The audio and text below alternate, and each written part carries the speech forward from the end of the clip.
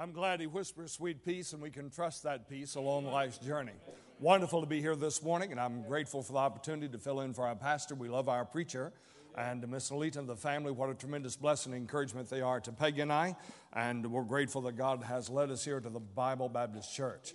We'd ask you to continue to pray. We're excited about our MAPS program tomorrow with many of the young folks from the church here. And we're excited about what the Lord's going to do, and we would ask you to continue to pray for that. And we're certainly praying for the purchase of the property up the road. And I know that God is able to do exceedingly abundantly above all that we would ask or think.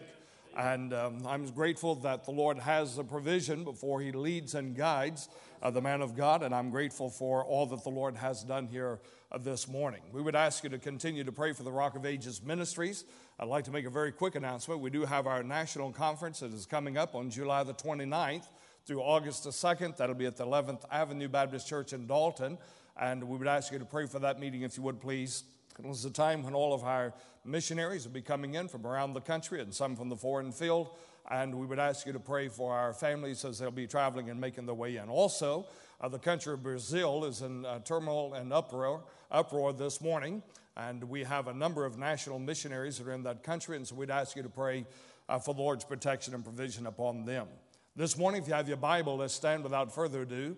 And we'll turn to the New Testament book of 2 Corinthians. The book of 2 Corinthians in chapter number 4. And while you're standing with the Word of God, I'd like to say that I'm grateful again that the Lord has led us here to the Bible Baptist Church and for the services this morning. And great to have one of my wife's nephews with her, Josh, this morning. And so we're grateful to have him here this morning. Notice, if you would please, in the book of 2 Corinthians chapter number 4, we'll begin reading in verse number 1. 2 Corinthians 4, chapter 4, verse number 1. Paul says to this writing of the second letter to the church at Corinth, "Therefore, seeing we have this ministry, as we have received mercy, we faint not, but have renounced the hidden things of dishonesty, not walking in craftiness, nor handling the word of God deceitfully, but by manifestation of the truth, commending ourselves to every man's conscience in the sight of God. But if our gospel be hid, it is hid to them that are lost, in whom the God of this world hath blinded the minds of them which believe not, lest the light of the glorious gospel of Christ, who is the image of God, should shine unto them. For we preach not ourselves, but Christ Jesus the Lord, and ourselves your servants for Jesus' sake. For God, who commanded the light to shine out of darkness, has shined in our hearts to give the light of the knowledge of the glory of God in the face of Jesus Christ." Let's pray. Our Father, as we bow before you this morning, we love you and we thank you for the opportunity to come in a free nation and open the Bible freely and preach the unsearchable riches of Christ. I would ask you this morning that you will continue to be with our pastor, Mr. Alita, and the family. Lord, may they experience a time of refreshing and relaxation. Lord, that you would bless him even as he stands to preach this morning. Empower him. And I would ask you if there are those that are sitting under the sound of his voice where he preaches and here this morning and in your churches across our nation and around the globe. If there are those that are sitting, listening, that know not Jesus Christ as their personal Savior, I pray that you'll use the scriptures that is they are preached, and may you convict the heart.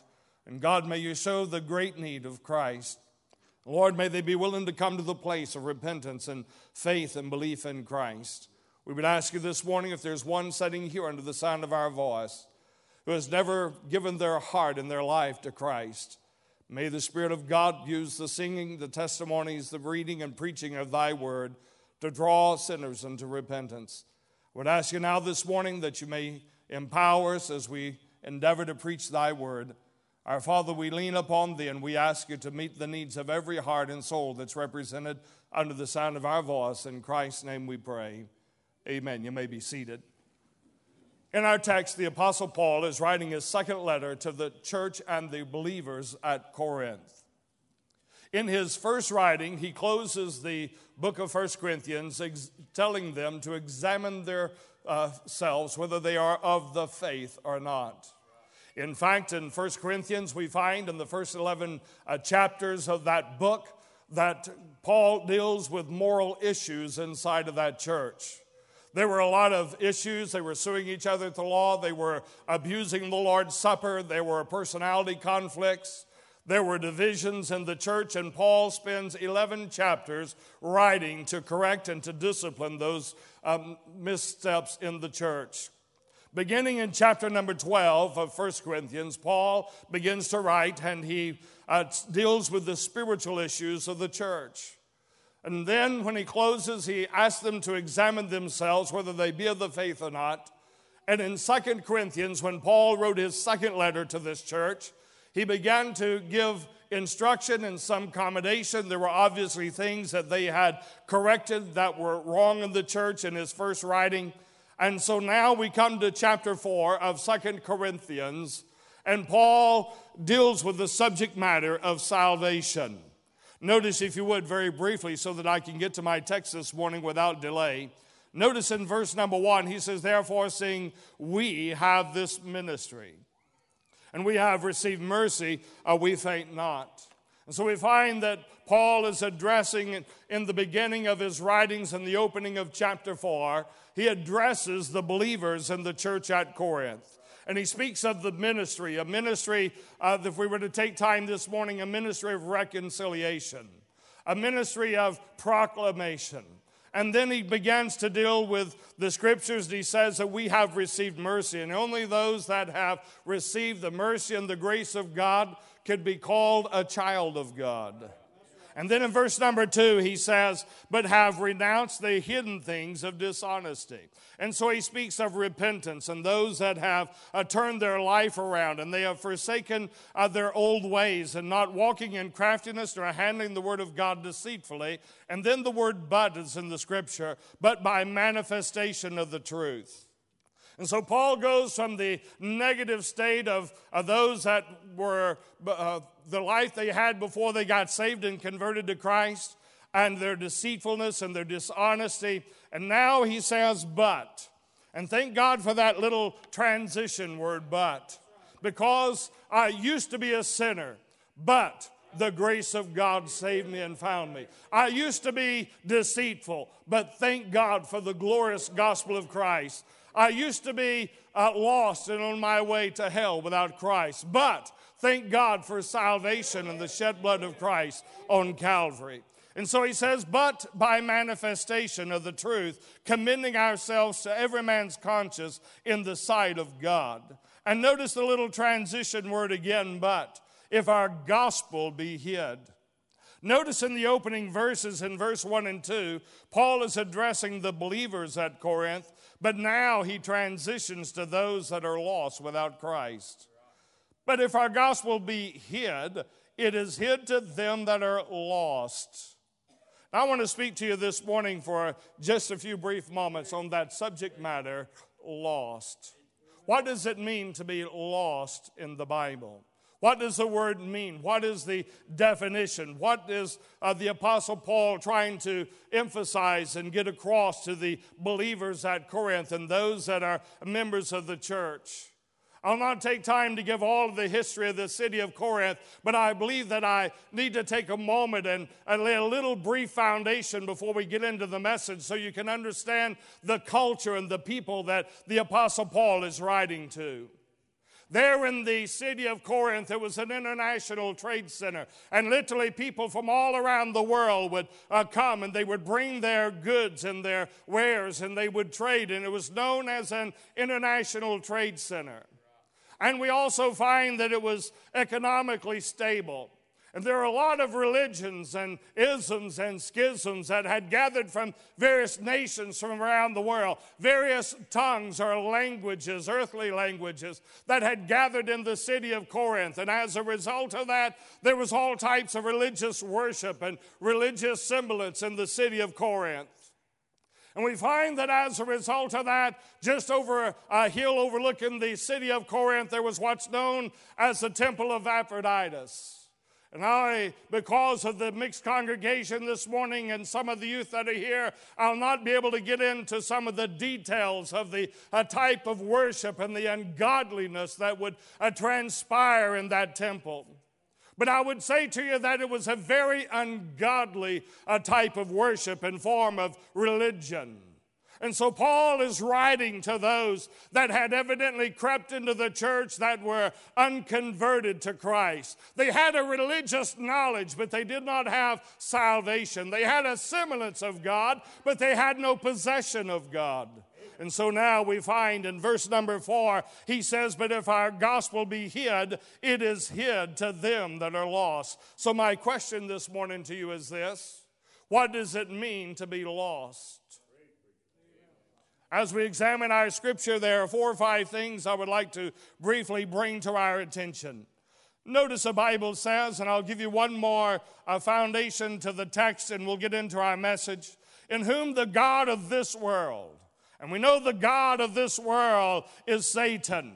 And he says, the God of this world hath blinded the minds of them which believe not. And so notice with me, if you would, in the context of our scripture, notice the description of the lost. It is people that have been deceived. Their eyes have been blinded, their spiritual eyes, their heart and their mind, their intellect has been blinded. They have been deceived by the God of this world. I remember when I was a young man, I was born in Chatsworth, Georgia, and my family on the Ellis side. My dad had a small place there right beside my grandpa's. They called it a farm. It was just a few acres, and he would plow, and he had his little garden. And I don't know how old I was, but I remember I was just old enough to stand, and I'd watch my grandpa or my papa plow, and he didn't believe in tractors. He had an old mule that he plowed with. And I remember he'd pull the mule out of the barn, and he would come out, and he'd hitch him to the plow. And I remember the first time that he brought the old mule out of the barn, and he hooked him up, and he started down the row. And I noticed there were some big black leather things that he had put over the face of that old mule. And after he made his round, he came back. I said to him, Papa, what is that on that mule that you've got? He said, boy, those are blinders. And I didn't know in my youth and my ignorance at that point, but I said to him, well, Pa, why do you want to blind the old mule for? He laughed. He said, well, son, that's not blinders to blind him where he can't see. He said, literally what they'll do, he said, that blinder, it sticks out over the mule's face, and he said a mule has a tendency to look to the right, and he'll plow to the right, or look to the left, and he'll plow to the left. And when you put those blinders on them, they stick out and they allow that mule to see straight ahead, and it allows him to plow a straight row.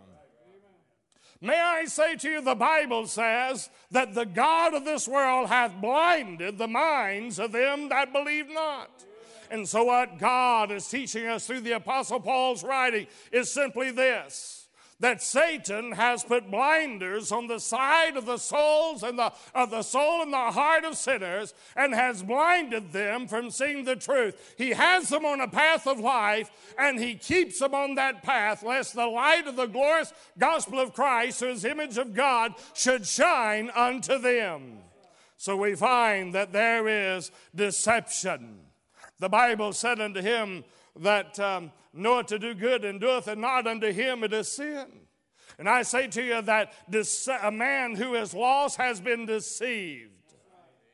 He has been deceived into thinking that maybe works would save him. Ephesians 2:8-9, for by grace are you saved through faith, and that not of yourselves, it is the gift of God, not of works, lest any man should boast. And anyone who tells you that you can get to heaven by your good works is deceptive and deceiving and blinding your soul from the truth of the gospel of Christ. You may be sitting here this morning and you may have been told that baptism will save you. May I say to you, my friend, this morning that baptism never has saved anyone, never will save anyone, here, now, or in the future. Someone says, well, didn't the scripture say that they need to be baptized for the remission of sin? And yet the Bible does say that. But may I say to you and give this analogy for the word and the definition in the context of that scripture? How many of you have ever been to a post office and seen the wanted posters on the side there in the post office? Let me see your hand. Let me ask you something. When you look at the 10 most wanted by the FBI, or you see those local posters and bulletins, flyers in the post office, and they say wanted for embezzlement, does that mean they're wanting someone to act embezzlement for them or on their behalf? Does it mean that they want someone for murder or terrorist, for committing terrorism? When they say wanted for terrorism, does it mean that they want someone to commit terrorism, or they're wanted because they have committed terrorism and terroristic acts? You see, when the Bible says that they should be baptized for the remission of sin, it's not saying that they need to be baptized in order to get their sins forgiven, the remission of sin. He is simply saying that they're to be baptized because they have had their sins remitted through the shed blood of Jesus Christ. And so baptism won't save you. Baptism will not get you into heaven. Someone may be sitting here this morning and say church membership will get you to heaven. May I say to you, if you've been told that, you've been told a bill of goods. Church membership is good. And I believe that we ought to be members of a church. We ought to be faithful to the church. Christ loved the church, Ephesians said, and gave himself for it. But my friend, may I ask you this morning, who was it died on the cross of Calvary and shed their blood for our sins? I've got news for you this morning, and I'm a Baptist by conviction, but it wasn't the Baptist church. It wasn't the Pentecostal church. It wasn't the Church of God church. It wasn't the Catholic Church or any other Presbyterian or Mormon or Methodist and all the hundreds of isms and schisms that exist. My friend, it was Jesus Christ. Christ loved the church, and he gave himself for the church. And there's only two things in the Bible that Christ loves so much, God loves so much, he gave himself for. One is the church in Ephesians 5. Secondly, for sinners, humanity. For God so loved the world that he gave his only begotten Son, that whosoever believeth in him should not perish but have everlasting life. And so may I say to you this morning, you have been sold a bill of goods if you believe that salvation is by any means, method, or by any individual outside Jesus Christ, his death, his burial, his resurrection from the grave, and his shed blood on Calvary. There is no other way to heaven. Jesus said, I am the way, the truth, and the life, and no man cometh unto the Father but by me. This morning, if you profess to be saved by any means outside of Christ, I got news for you this morning. You didn't get saved. You say, preacher, can you say that confidently? I can say it under the authority of God's eternal word. Salvation is through Christ and Christ alone. They've been sold a bill of goods by deception. So the Bible says here, in whom the God of this world hath blinded the minds of them which believe not. I remember at the Eastern Oregon Correctional Institution, EOCI, and outside of Pendleton, Oregon, many years ago. We're in revival services, and that night, a preacher, in fact, our pastor at the time had preached, and that night, the little chapel, I say the little chapel, it'd seat comfortably about 300 people. Every seat was packed. There were people standing down the halls, and there were people on the back and on the side walls. And that night, the invitation was given, and literally, the front was literally flooded with men that were weeping and getting right with God. And that night, it ended up that there were 70 men that come to know Christ as their personal Savior, who called out on God for forgiveness and received him into their heart. But there was a man that sat to my right on the front row. No reflection on TJ and these young men on the front row. This man literally, he sat there as many of them were standing and praying during the invitation. He shook and he trembled under the invitation, and the Holy Spirit of God was convicting. And I said to one of our men, Brother Gene Blackburn, he's in heaven now. But I said to Brother Blackburn, Brother Blackburn, would you go talk to that gentleman? And I normally won't target anyone during an invitation, because I feel if God didn't do it, then it's no use in us trying. But I have an overwhelming burden for this man, this particular service. And so I asked Brother Blackburn, I said, would you go talk to that man and see what's going on? He was weeping and sobbing uncontrollably. And Brother Blackburn went over and he said to him, he said, sir, he said, is there something going on with you this morning? Is there something in your heart you need to get right with God? And the man bowed his head and began to weep and sob uncontrollably. He said to Mr. Blackburn when he gained his composure, he said, I'd give everything I own if I could go down front and like these other men give my heart and life to Jesus Christ. And Brother Blackburn said to him, then why don't you? And he bowed his head and he said, when I was in the city jail before I was sentenced, I had a preacher come by. And the preacher asked me what I was in prison for. And I told him I was in for taking another human life. I was in for murder. He said, the man looked at me and said to me, he says, well, he said, God don't save murderers. He can't save you. You're doomed for hell. You have no hope. He said, preacher, I'd give everything in my life I could do like these others and be saved. And Brother Blackburn said that preacher was deceptive. He sold you a lie. And Brother Blackburn said, if I could take my Bible and show you how murderers could be saved, and how Jesus died on the cross and how his blood will wash and cleanse their sins as much as it will anyone, would you allow me to do that? And the guy got a ray of hope and gleam in his eye, and he said, does the Bible say that? And Brother Blackburn said, it sure does. And he took his Bible to the Old Testament and showed him how Moses had murdered an Egyptian and buried him in a shallow grave. And yet God used him as one of the greatest deliverers of the Bible of all time. And yet he took him over to the New Testament and showed him how the Apostle Paul partook in the murder of the first New Testament deacon in the church and showed him how God had converted him and saved him and used him. The man began to cry. He said, that preacher in the jail told me a lie, didn't he? And Brother Blackburn said he sure did. That man said, can I go get saved and give my life to Jesus? That morning or that evening he walked down the aisle, bowed on his knees and prayed and trusted Jesus Christ as his personal Savior, and the devil's blinders were lifted and he saw the light of the glorious gospel of Christ, who is the image of God. I say to you this morning, you may have been sold a bill of goods. You may have been deceived by this world. You may have been deceived by the God of this world. My friend, I say to you this morning, there's only one way to heaven, and it's through Jesus Christ, his death, burial, resurrection, and the shed blood of Christ on Calvary. And anything else is deceptive. I remember I've had them over the years tell me that their religious church heritage and their religion they received and their good deeds. The Bible said, God said, there'll be many stand before me in that day and say, Lord, Lord, we prophesied in thy name. Do you know just being a preacher won't get you to heaven? We've got to be saved like everybody else. Lord, Lord, we prophesied in thy name. We cast out devils in thy name. So what? We've done many wonderful works in thy name. So what? It's good morally.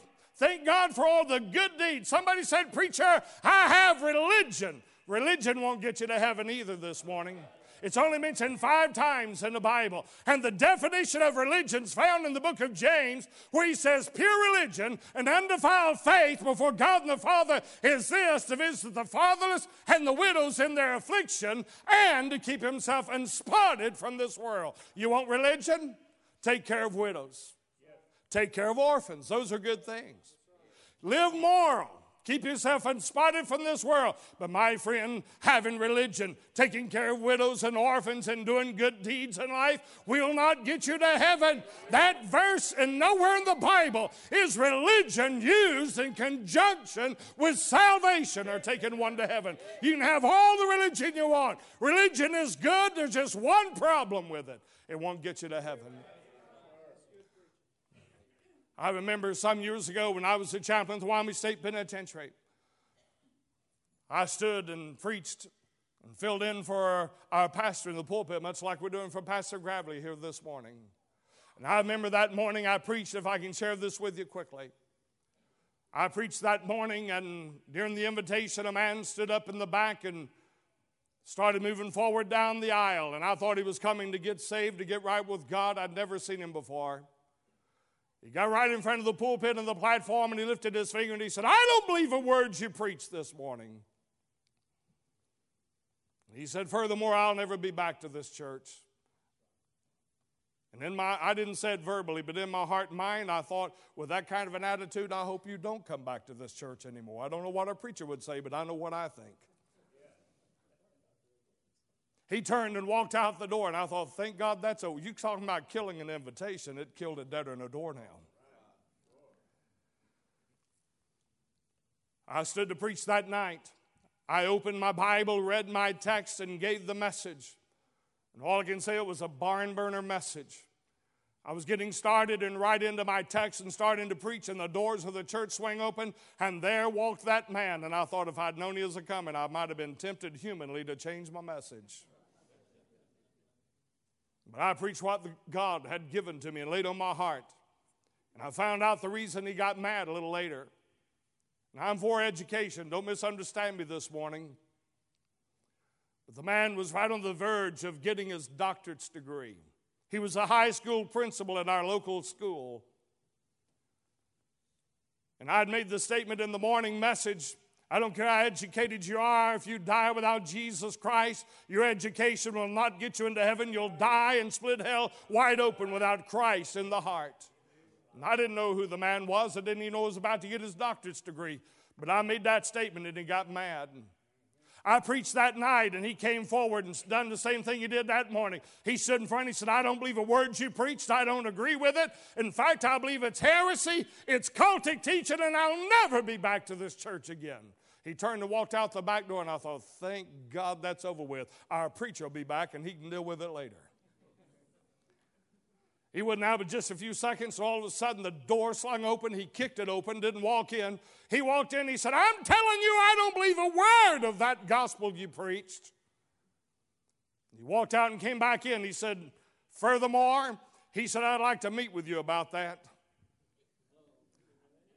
And right in front of God and everybody in the church. And I said to him, I said, well, Mr. Williams, no reflection on the Williamses that are here this morning. He said, I'll meet you at the Village Inn on the outskirts of Rollins, Wyoming. Now, if you've ever been through Rollins, Wyoming, it's out in the middle of nowhere. And if you have been through there, you probably got broke down or stranded in a snowstorm. It's right at almost 7,000 feet in altitude. And the interstates are closed more than they're open in the winter. He said, I'll meet you on the outskirts of town at the Village Inn and I don't remember the time, I believe it was 7 o'clock. And I thought to myself, they don't only open at 7, they open at 8. And I said to him, and I started to say, I'll meet you here, but not there. And it seemed like I was impressed in my heart of the Holy Spirit to say, meet with him. And so I said I'd meet with him, and I'm thinking, I know what's going to happen. I'm going to meet him on the back parking lot of the Village Inn. He's going to shoot me, kill me, leave me for dead, and I won't be found for hours.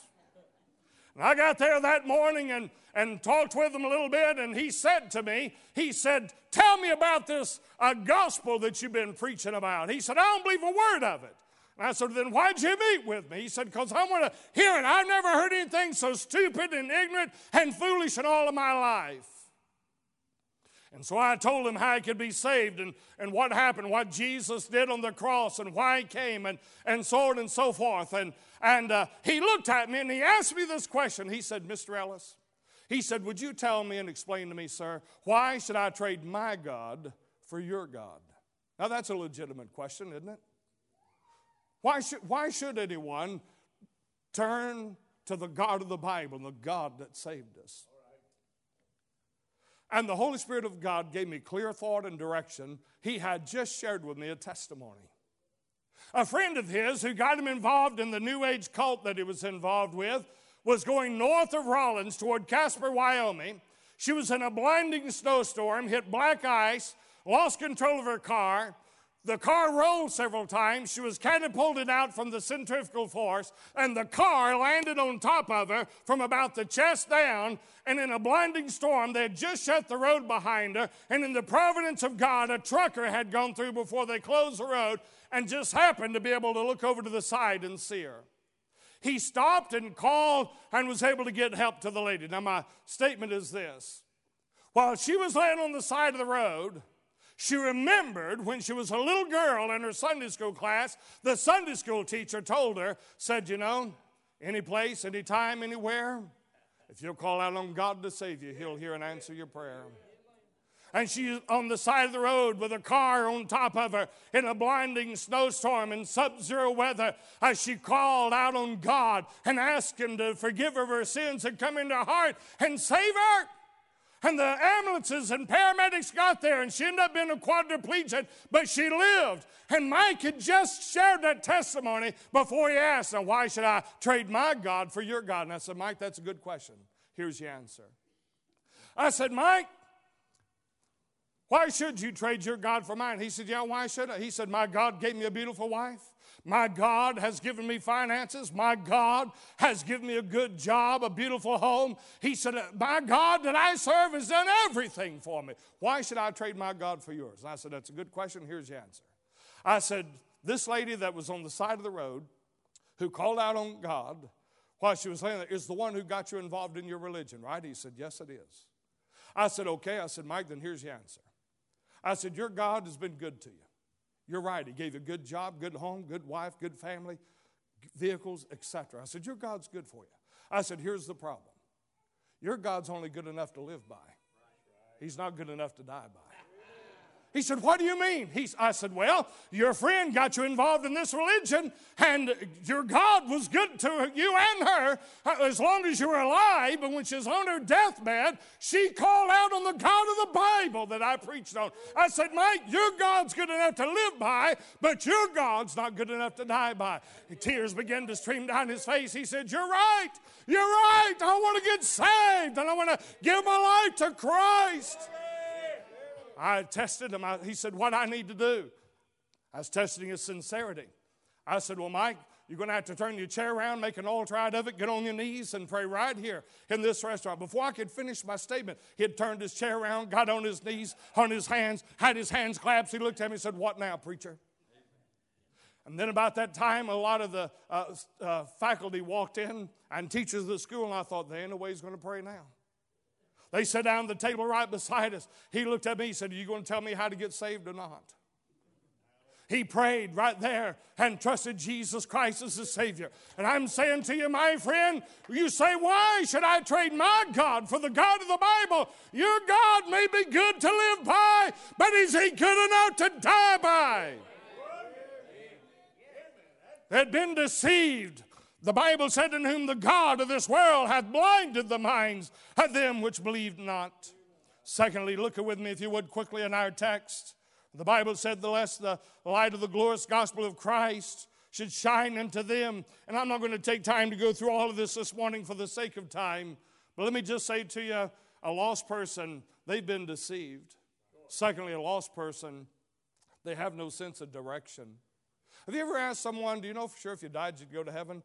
And I know in here you'd probably get, for the most part, I know for a fact, because I've trusted Jesus Christ and shed blood on Calvary.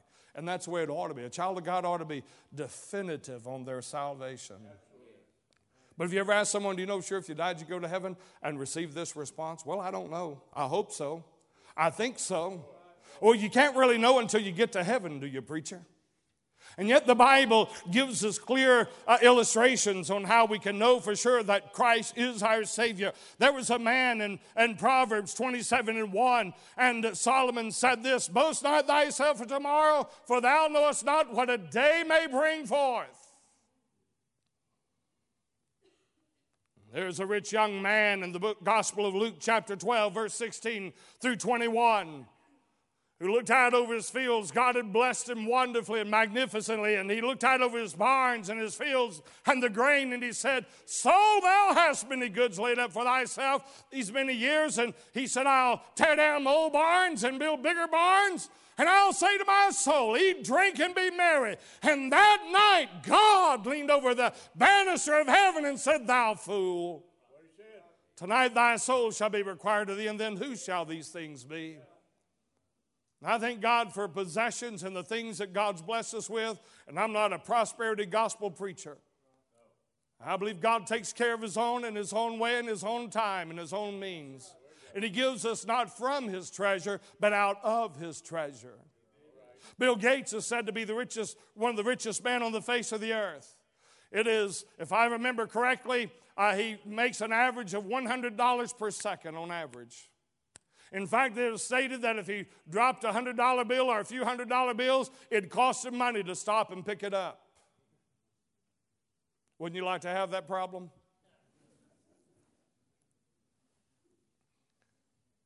But I say to you this morning that riches and wealth can't get us to heaven. People put a false sense of security in these things. And so we find two things very quickly. Here is a man who has put his security in insecure things. He has put it in his earthly gain, in his earthly business, and his earthly investments. And here's a man who is uncertain. He is assuming he has years left in his life. But the Bible said, what shall it profit a man if he shall gain the whole world and lose his own soul?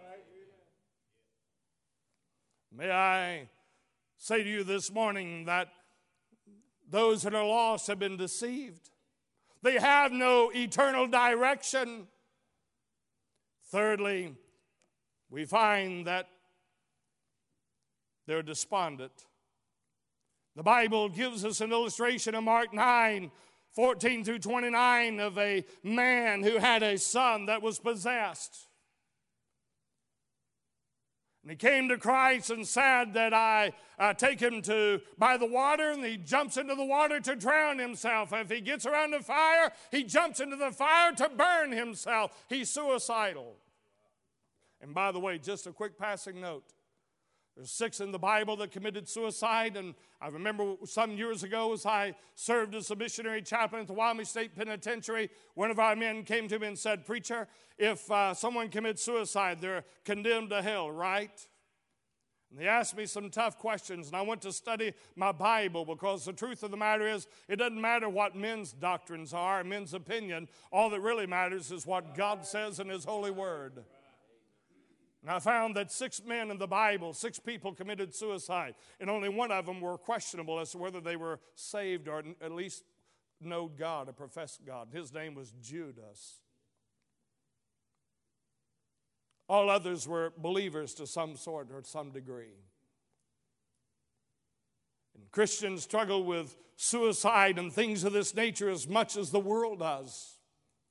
Why? Because the devil has blinded our minds. He has set aside for those that are lost and blinded them of the hope and given them a false security and a false certainty of tomorrow. But many times with believers, He gives false security and false certainty when we get our heart and mind off of Christ and His divine book and His Bible. This man was helpless. He was hopeless. He could do nothing. In fact, when He healed him and he went into the room, the Bible proceeds to say that the disciples came to Him and said, "Lord, why couldn't we heal this man's son?" And Jesus said, "This kind cometh not forth but by prayer and fasting." My friend, may I say to you this morning that sin causes the soul to be despondent. I remember, and I'll not say much this morning, I don't want to bring reproach on the man or the ministry, but a man some years ago that I knew of that was a tremendous preacher, and he was from the country of Canada. And I remember when he was in a conference and he didn't show up, and they sent some of the deacons of the church to try to find him in his hotel they were staying in, and when they went in, he had committed suicide. Because some individuals he was having an illicit affair with was getting ready to expose him. Sin causes the heart to be despondent, and so much more of the sinner who knows not Christ as their Savior. Finally, if I may give you this warning, it causes a departure. We heard about it in Sunday school this morning when King Agrippa in Acts chapter 26 and the scriptures is giving us various background to the text and our scriptures in the Word of God. Agrippa said, "Paul, almost thou persuadest me to be a Christian." And you may be sitting here this morning, you've been preached to, you've been taught the Bible, you've been given gospel tracts, and you have time and time again felt convicted in your heart, and the Holy Spirit of God has given you ample opportunity. And yet you've departed from the truth. Wouldn't it be terrible to live life and take your family down a religious path, only to get to heaven and find God say, "Depart from me, you workers of iniquity, for I never knew you." It's an hour of decision. And I'll close with this, as if our musicians get ready for the invitation here.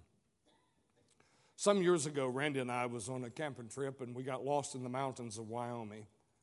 I don't have time to go into all the story this morning, but as we got lost, it was in June. We were in a snowstorm, in a blizzard. And I remember we tried to find our way out. And I remember we went found a ridge. The ceiling of the clouds lifted high enough we could see there was a ridge toward the top of the mountain peak. And we hiked to the top, hoping we could look over the valley and find our way out. We walked around to a corner, and I made the decision to turn and go another direction, and it led back into the valley. And we finally decided I was going to have to go to the place we turned around and was going to get ready to build some type of a lean-to or something to survive for the night. I remember as we got to that place, my heart was fearful, and Randy made a statement that tore my heart out. He looked at me and he said, "Daddy," he's only about 5 years old at the time, maybe 6. He said, "Daddy," he said, "why don't we try prayer? God can get us out of here." And I thought, that's pretty good advice for somebody who's been preaching at that time 20-something years. We got on our knees and prayed and went around the next bend, and there it was. There was the lake, there was the trails, and there was only one trail that led back to our vehicle. My friend, let me say to you this morning, Jesus said, "I am the way, the truth, and the life. No man cometh unto the Father but by me." If you're here this morning and you don't know Christ, I challenge you. Come to Christ. You say, "But preacher, I've been baptized. I'm a member of a church. I'm religious. I was born into this church." Doesn't matter. I was preaching in Florida, and during the invitation, the music quit. And I looked down, and the pianist had gone down. No reflection of Miss Sheila. But the pianist had gone down to the altar, and I thought, well, she's just getting things right with God. She was getting things right with God. We found out after the service she was getting saved. I preached in Dwight, Illinois, and gave the invitation. Was having fellowship in the church, fellowship hall, and pastor said, "Brother Ellis, I'll be with you in a minute. I need to see a deacon." About a half hour, or 50 minutes to an hour later, deacon came out and hugged my neck. He said, "Brother Ellis," he said, "I've been a member in this church for X amount of years." He said, "But I got saved this morning." My friend, this morning, salvation is real. If you're here and you don't know Christ, you need to come this morning. If you're lost, you can be found. Father, as we bow before you this morning, bless, I pray, in this invitation. Use it for thy glory. Heads bowed and eyes closed, not a single soul looking this morning. Maybe you're here this morning, you have loved ones that's not saved, and you haven't witnessed to them. You forgot what it means to be lost. Maybe you need to come this morning and the altar and pray and say, "Lord, would you help me to be a witness and tell my friends about Christ? You lost your burden, why don't you come and get it back?" If you're here this morning and say, "Preacher, I'm not sure if I died, I'd go to heaven. Would you pray for me?" Would you let it be known by a quick uplifted hand? Anywhere. "Preacher, if I died, I would not go to heaven." I know I wouldn't go to heaven. God's been dealing with me for some time. Pray for me, preacher. Can I see the palm of your hand? Thank you. I see that hand. Others, quickly this morning, quickly. "Preacher, pray for me. If I died, I wouldn't go to heaven. I know it."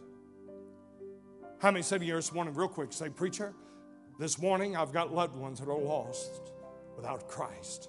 And I'd ask you to pray for them and pray for me that I'll gain my burden and renew my burden to pray for them."